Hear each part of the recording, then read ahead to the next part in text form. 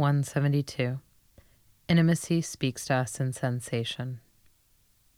We ultimately seek four things in life. We want to love and be loved, to see and be seen, to know our purpose, and to feel connection. We are drawn to the erotic because we sense these things are possible through it. Sensation is the language by which these essential elements of intimacy are communicated. We know when they happen because we feel it in our body. We may have such experiences in Om. As it flows outward and is expressed, an Om can go from soaring and uplifting to soft and dark.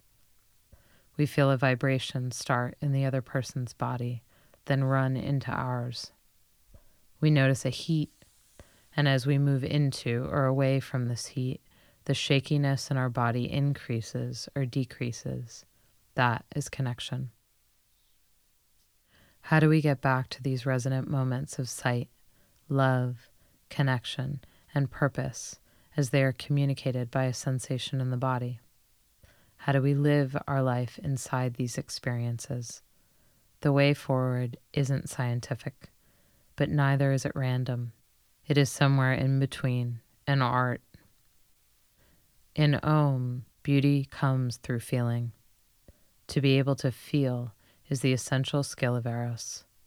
The attention must be so attuned because the beauty of Om is the emergence of the hidden self. The essential daemonic self-expresses, feels, and acts involuntarily from our deepest being. In Om and in life, it's crucial to guard this essential self. The work of Om is to draw out the essential self through its layers of protection.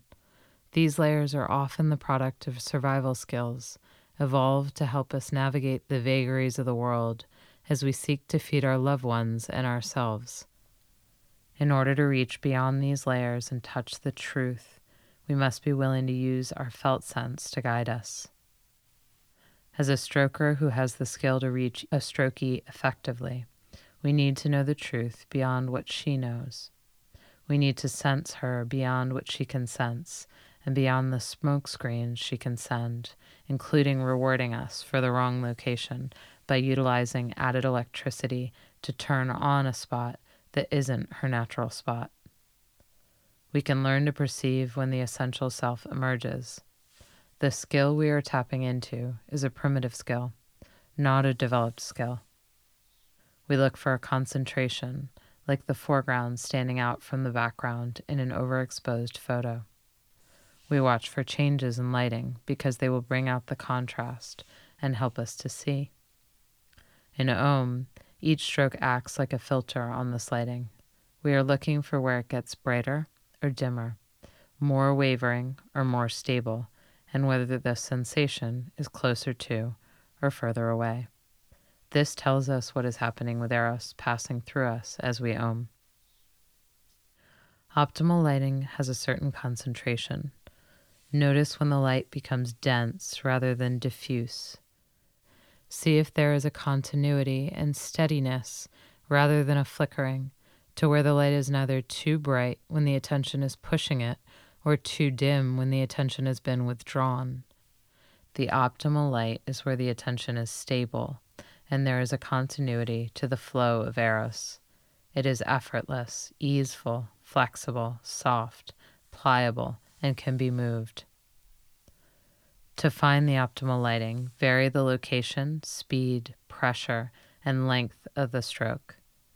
The variety of sensations, the boundaries of those sensations, and the interplay of the sensations elicited by any stroke indicate where Eros expresses. Different sensations can be grouped together, almost like different feeling groups that get played on the clitoris, including the basic, primary, and musical notes.